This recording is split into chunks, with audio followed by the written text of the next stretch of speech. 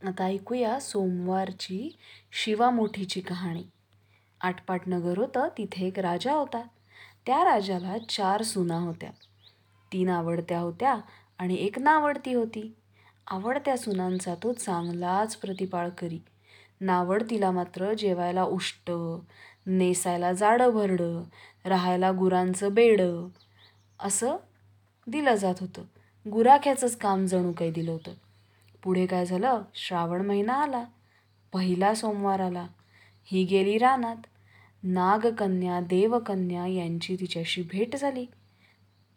त्यांना विचारलं हिने की बाई बाई कुठे जाता? त्या म्हणाल्या महादेवाच्या देवळी जातो, शिवामोठ वाहतो. ती म्हणाली यानं काय होतं? मग त्यांनी सांगितलं भ्रताराची भक्ती होते, इच्छित कार्य सिद्धीस जातं, मुलं बाळं होतात, नावडती माणसं आवडती होतात, वडील मनुष्यांपासून सुखप्राप्ती होते. मग त्यांनी हिला विचारलं तू कोणाची कोण? मग तिने सांगितलं मी राजाची सून, मी पण येते तुमच्याबरोबर. आणि मग ती त्यांच्याबरोबर गेली देवळात. नागकन्या देवकन्या वसावसू लागल्या. नावडती म्हणाली काय ग बायांनो वसावसता? त्या म्हणाल्या आम्ही शिवामोठीचा वसा वसतो. तिने विचारलं त्या वशाला काय करावं?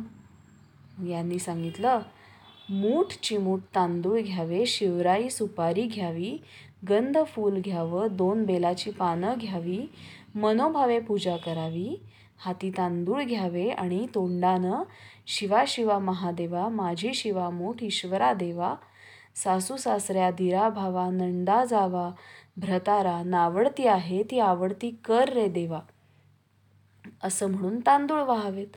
संध्याकाळपर्यंत उपास करावा. उष्टमाष्ट खाऊ नये, दिवसा निजू नये, उपास नाही निभवला तर दूध प्यावं. संध्याकाळी आंघोळ करावी, देवाला बेल वाहावा आणि मुकाट्यानं जेवण करावं. हा वसा 5 वर्ष करावा. पहिल्या सोमवारी तांदूळ, दुसऱ्या सोमवारी तीळ, तिसऱ्यास मूग, चौथ्यास जवस आणि 5वा आला तर सातू शिवामुठीकरता घेत जावे. पहिल्या सोमवारी सगळं साहित्य नागकन्या देवकन्यांनी दिलं आणि दुसऱ्या सोमवारी हिला घरात आणायला सांगितलं. त्या दिवशी हिने मनोभावे पूजा केली. सारा दिवस उपास केला. जावा नंदांनी उष्टमष्ट पान दिलं ते गाईला घातलं. शंकराची आराधना केली आणि दूध पिऊन निजून राहिली. पुढे दुसरा सोमवार आला. नावडतीनं घरातून सगळं सामान मागून घेतलं.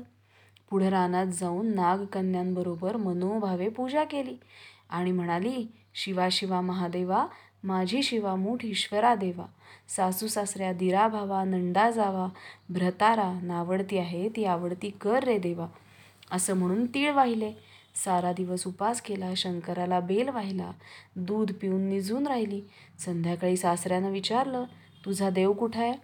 नावडतीने जबाब दिला माझा देव फार लांब आहे, वाटा कठीण आहेत, काटेकुटे आहेत, साप वाघ आहेत, तिथं माझा देव आहे. पुढं तिसरा सोमवार आला. पूजेचं सामान घेतलं, देवाला जाऊ लागली तर घरची माणसं मागं मागं चालली. नावडते तुझा देव दाखव असं म्हणून तिच्या मागे गेली. नावडतीला रोजचा सराव होता, तिला काही वाटलं नाही. यांना मात्र काटेकुटे पुष्कळ लागले. नावडतीची दया आली. आजपर्यंत रानात कशी येत असेल कोण जाणे. नावडतीला चिंता पडली. देवाची प्रार्थना केली. देवाला तिची करुणा आली. नागकन्या देवकन्या यांच्यासह वर्तमान देऊळ सुवर्णाचं झालं, म्हणजे सोन्याचं झालं. रत्नजडिताचे खांब झाले, हंड्या गलास लागली, स्वयंभू महादेवाची पिंडी झाली. सगळ्यांनी देवाचं दर्शन घेतलं. नावडती पूजा करू लागली, गंधफूल वाहू लागली.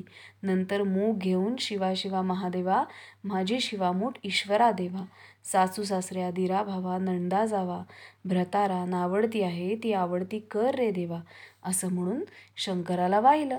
राजाला मोठा आनंद झाला. नावडतीवर प्रेम वाढलं. दागिने ल्यायला दिले. खुंटीवर पागोटं ठेवून तळं पाहायला गेला. नावडतीची पूजा झाली. पूजा झाल्यावर सगळी माणसं बाहेर आली. इकडे देऊळ अदृश्य.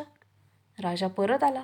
माझं पागोटं देवळी राहिलं. देवळाकडे आणायला गेला तो तिथं एक लहान देऊळ आहे, तिथे एक पिंडी आहे, वर आपण केलेली पूजा आहे, जवळ खुंटीवर पागोटा आहे. तेव्हा त्याने सुनेला विचारलं हे असं कसं झालं? मग ती म्हणाली, माझा गरिबाचा हाच देव. मी देवाची प्रार्थना केली, त्यानं तुम्हाला दर्शन दिलं. सुनेमुळं देव भेटला म्हणून तिला पालखीत घालून त्यानं घरी आणलं आणि नावडती होती ती आवडती झाली. जसा तिला शंकर प्रसन्न झाला तसा तुम्हा आम्हा होवो ही 60 उत्तराची कहाणी 5 उत्तरी सुफळ संपूर्ण.